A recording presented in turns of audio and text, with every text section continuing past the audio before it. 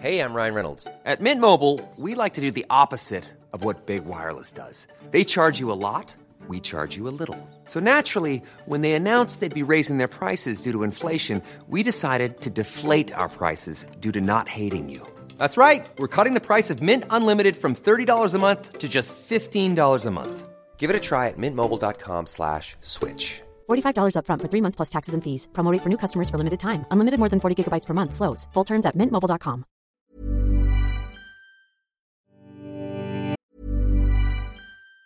Even on a budget, quality is non-negotiable. That's why Quince is the place to score high-end essentials at 50 to 80% less than similar brands. Get your hands on buttery soft cashmere sweaters from just $60, Italian leather jackets, and so much more. And the best part about Quince, they exclusively partner with factories committed to safe, ethical, and responsible manufacturing. Elevate your style without the elevated price tag with Quince. Go to quince.com/upgrade for free shipping and 365-day returns.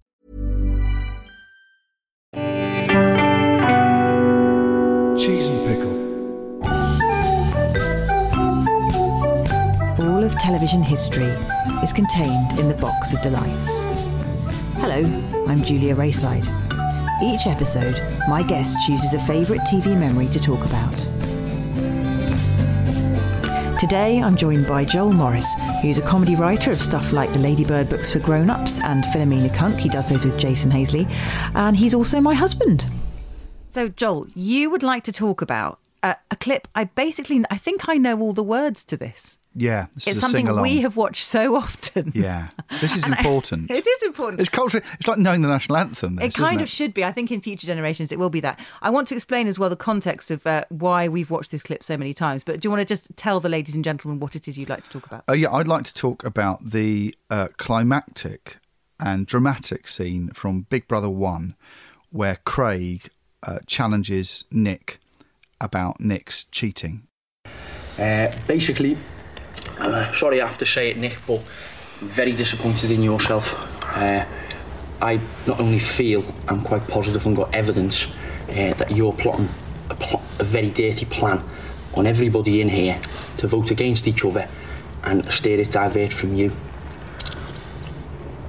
I think that's an absurd, Craig. It's not one of your... Yeah. OK, you may think it's absurd, Nick, but let me point out a few facts here. There's a number of people sitting around this table, right, who have come to me over the weekend and basically said that you have showed them a piece of paper with various names on it, i.e. my name on a number of occasions.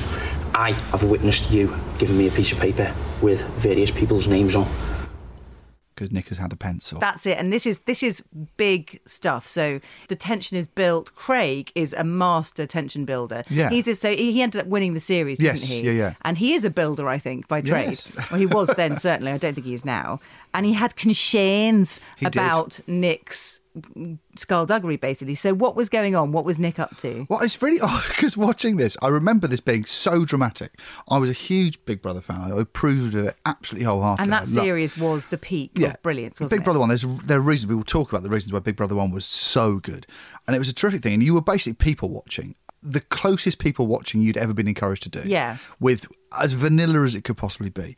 And you were watching these people, and then there was an actual moment of proper drama, like would be in a David Mamet play. Yeah, completely. Really well structured. That one of them was a snake in the grass. One of them was a betrayer. And that's Stalag 17B. Yes, how brilliant was it? That's Alien. That's the thing where there's someone in the it looked a bit like The Thing. It looked like an Antarctic base, and one of them was a monster. It was like being Jimmy Stewart in Rear Window and just watching like boring stuff. Then suddenly your nose pressed up against the window.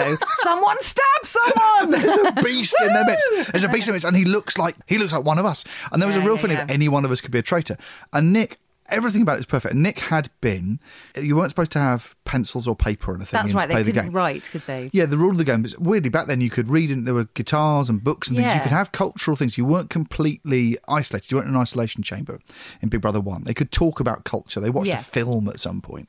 It was a very different show. But it was just controlled, wasn't it? Yeah. Yeah. And the thing was, you weren't supposed to write stuff down because then you could break the game. They kept saying that it's only a game show. Yeah. But the game part of it relied on people trusting each other and there being a human dynamic. And what Nick was doing was showing while the cameras couldn't see in blind spots, lists of people he might nominate. I think that's what it was. No, it was. He wrote 2 names down on pieces of paper, or maybe 1 name, and depending on who he was showing it to, he was trying to influence the voting so that certain people he thought were a threat to him and his desire to win would be voted out by sort of sharing his nominations. Yeah, he was playing the game, and it was a really strange thing to do because I don't think even he understood that within seconds of the show, it stopped being a game. It was supposed to be a game show. Yeah. And it stopped being a game show and became a reality show, a very different thing, where you liked and trusted those people, even though they're exaggerated people in a weird situation. Yeah, but he lacked the empathy to realise that once people are your friends, you probably shouldn't just lie to them. Yeah, well,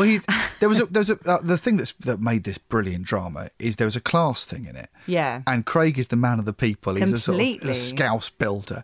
And Nick is officer class. And they're bad versions of that. They're cartoon versions of it. But there was a thing of this guy had no standards. And the salt of the earth guy challenges him. And it's just, oh, God. What it looks like, because it's a scouse guy having a go at a sort of highfalutin. It looked like Red Dwarf. Yes, it was like Rimmer and Lister having a fight.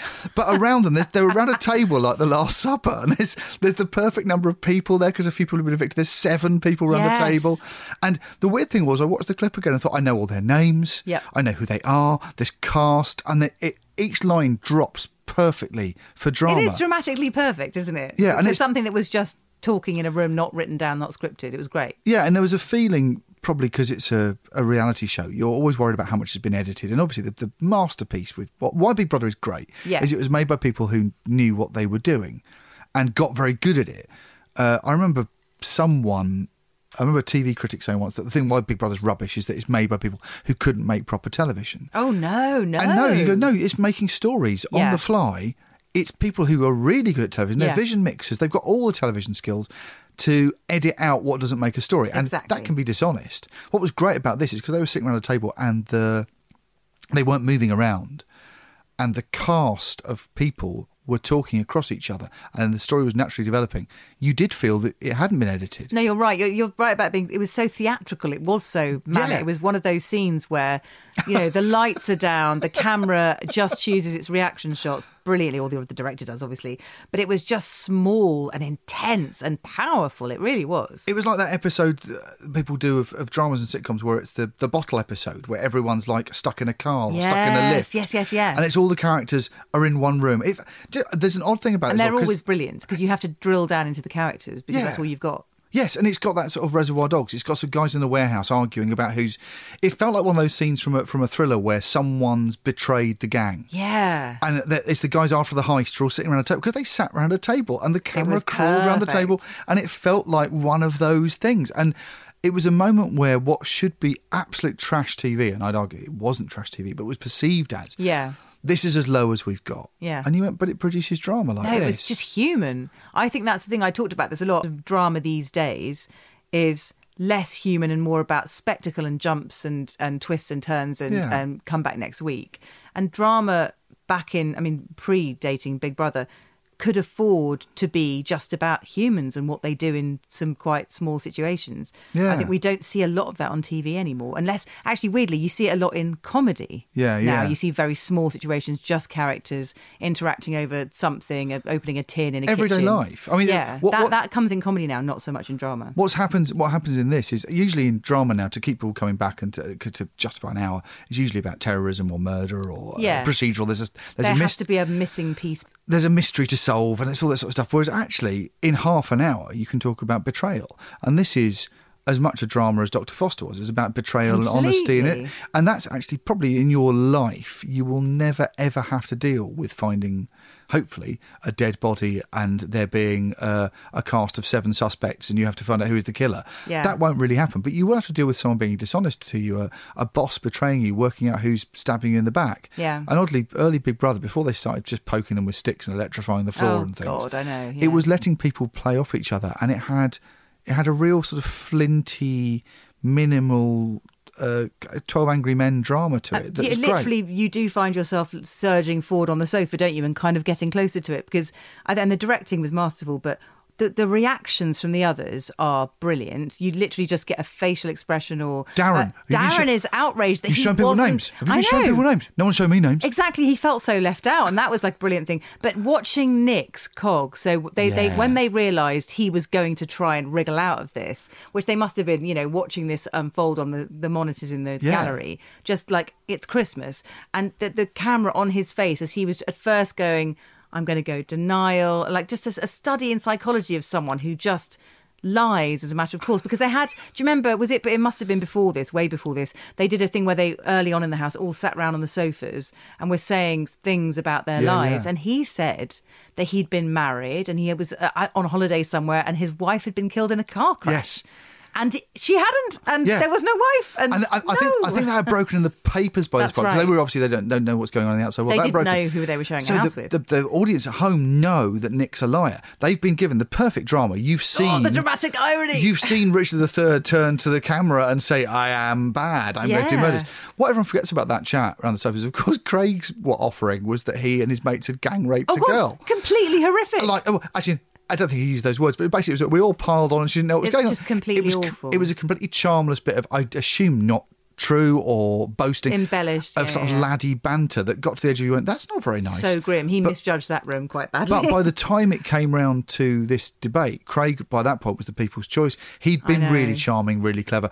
I'm going to cut him some slack and assume that story was just him boasting to show off kind of stuff you do with the lads. I don't assume he was that, but he thought that was the turn that he misjudged the room. Yeah. But everyone at home had forgotten that and had only remembered that Nick was a liar. Yeah. Those are the stakes in that kind of show. No one really knew what was going to happen. I think there'd been other Big Brothers, in the Netherlands. Yeah. But when a bunch of people move in together, obviously tensions are going to naturally emerge because they do. If you put humans in a kind of behavioural terrarium, they're going to start, it's just too hot and they're going to start arguing.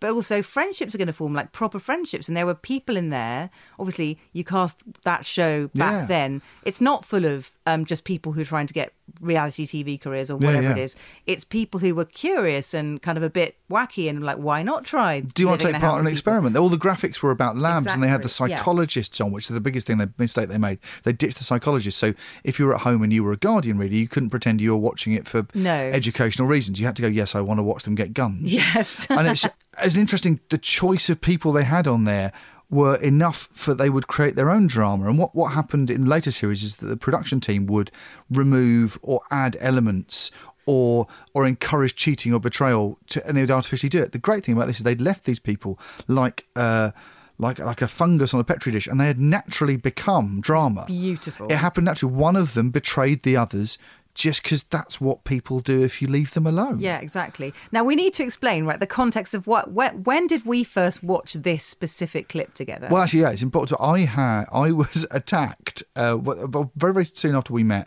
I was attacked. I was mugged and beaten up quite badly. And it was horrible, proper nasty. I had a big footprint on my face, and a gang of kids, sort of teenagers, chased after me on bikes and beat me up for everything in my pockets. And the night after, you rushed over to my side. It was very, very nice. We only just started going out and stayed with me while I dealt with the shock and the fear of it, and you were brilliant. Oh. And on the night of the attack, we stayed and you said, what are we going to do? What should we watch to calm you down? And you suggested, because you're a television person. Yes, because that's my thing. You said, we should watch something soothing. What do you want? And I chose to watch a documentary on stalkers. That's right. Yeah, with Blue Tulip, Rosemary, Mike Reed Stalkers. I find that oddly calming. And Jurassic Park 2, The Lost World, which is the best Jurassic Park film, and I find that oddly calming. And then I said, I want to watch Nasty Nick being accused, and luckily I had that on VHS. Well, not luckily, as we've explained, we were the children who recorded things on a dictaphone when we didn't have the technology. Of course, you had a wall of VHSs full of the things you loved from television. One of them was Nasty Nick's accusation, the trial of Nasty Nick. And why do you think you found that comforting to watch? Because I think anything you've got on tape is kind of a cartridge or a button you can push to take you back to how you felt when you watched it. Whether you've got a favourite film or a performance off Top of the Pops or something saved, anything you go to as your go-to thing is a way of quickly accessing that emotion. And I loved Big Brother, and I felt safe with those people and that programme. Just the familiarity and the... Yeah, I think it was a very, very good service. If you were interested in people, or even if you're confused by people, which I am sometimes, I'm interested and confused by people. It was People are confused by you, to be fair. It's a tit for tat thing. But I found it really fascinating to watch really clearly, almost like emojis, big, simple, colourful interactions that you could watch and study and get involved with in the way that, I mean, we're now miles down the line. Yeah. And this is why people watch constructive reality, because actually sometimes you don't want to watch something with enormous subtext and subtlety. You want to watch something with quite big, bright colours and people behaving as what soap opera is. It's why there's something... Go on, just say it. It's why I watch Made in Chelsea and I've never missed an episode. Exactly. I'm obsessed with the weird cartoon pantomime of it all. The heightenedness of it is why it's interesting, because sometimes you don't want to be looking for tiny winks of the eyes. You want someone to behave in quite a big way. And what Big Brother did brilliantly was by putting those people in a room with no stimulus, ordinary people took on the air of actors in a drama and started to behave bigger, slightly larger than life, and then the editing pushed that up a bit. Yeah. And it was very natural drama in the way that actors or performers who improvise might write by improvising. You improvise and then you refine a better version out of it. The editors had managed to refine a truer version of life than just CCTV footage isn't on television. No. It would be boring. The slight heightening of it made it great. And it's everything that's great now about the best version of this. It's what's great about Gogglebox. It's what's great about First Dates. Completely. It's what's great about all those shows that are entertainment through observation, is that at the end of it, you can turn to your partner or your friends and go, oh, God, I know someone like that. They're really useful. It's tribal. This is your village. You give something the shape of the story and suddenly we all understand, like with simple patterns that we can all understand. Because that's how we all interpret the world, through stories. Humans are gossip machines, and now we don't have a village to gossip about. Sometimes it's handy to be gossiping about everyone who's in Strictly or in the jungle or whatever. Talking of gossip. So I think it was the year after Big Brother, or maybe it was 2. I felt like it was more recent than that. But the year after this first series, I went to my first ever NUJ chapel meeting, so like as a journalists union. And there was a freelance meeting in Soho, and I thought, well, I'll go along and, sign up. And I did so. And we were also sitting around in this pub in Soho, getting to know each other. Lots of journalists and photographers and lots of different people.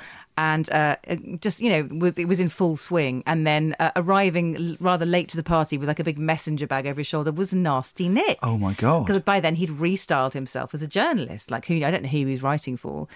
And he's just, there was a bit of a murmur of, hey up. It was this then. We all recognised him, obviously. And he kind of sat down and didn't say very much, and we all pretended not to notice him and didn't really participate. Then he just swept a few of the free mouse mats and pens into his bag, and then we all went to another pub and he just disappeared. It was most odd. Oh, but that's God. the last I saw of him. Then I believe I heard he was going out with Edie Falco off of The Sopranos for a bit. He's led quite the life. Who knows what he's doing now? And who knows if he tells you what he's doing, if he's telling the truth. That's the whole point. Thing. Once you know someone's a compulsive liar, it's fun trying to guess which bits are true. Now, before you go, can I invite you to pick a question from the Box of Delights? Oh, certainly. Right, you have to choose a new Doctor Who. Now you have 10 seconds. Explain your reasoning. 10, 9, it's 8, 7. Russell T Davies has to actually do it. 4, 3, 2, 1. Explain why you've put him in this position. Has he ever acted before? I know he did Why Don't You back in the day, but was he on camera? I think he seems quite capable if you point a camera at him. I just think it'd be really fun if you took the writer, the showrunner, and put them in the front. Like the best one, no offence. Yeah, but you bung the showrunner front and centre. I reckon he's got enough. Honestly, the fans would go wild. I mean, they would, wouldn't they? They'd say Russell T Davies is coming back to Doctor Who, and they're, what to write again? No, he's going to be the first black Doctor Who, and no, that wouldn't work. No, Joel, no. It would be the first Welsh Doctor Who. Oh my God, controversial. And that would be a minority thing. But yeah, it would be amazing. I'd like to see just the reveal as he turns round and they go, what? Yeah, How come? Yeah. I think because, without being wankers, we've been at a TV thing and we met him, didn't we? Yeah. And someone said, come and meet him. And we both kind of went, eee! and it's really exciting. And he was one of the most charismatic, lovely, low-key, generous, cool dudes. He was just lovely, wasn't he? And you have to love Doctor Who. You have to love and fall in love with them. I'm totally in love with him, so my vote is with him too. I think so. I think he'd be a Learn very to good act, Doctor. Russell, and fast. Thanks for listening. You can find links to the YouTube clips from today's episode on our Twitter feed @BoxDelightsPod. Come and say hello. Bye.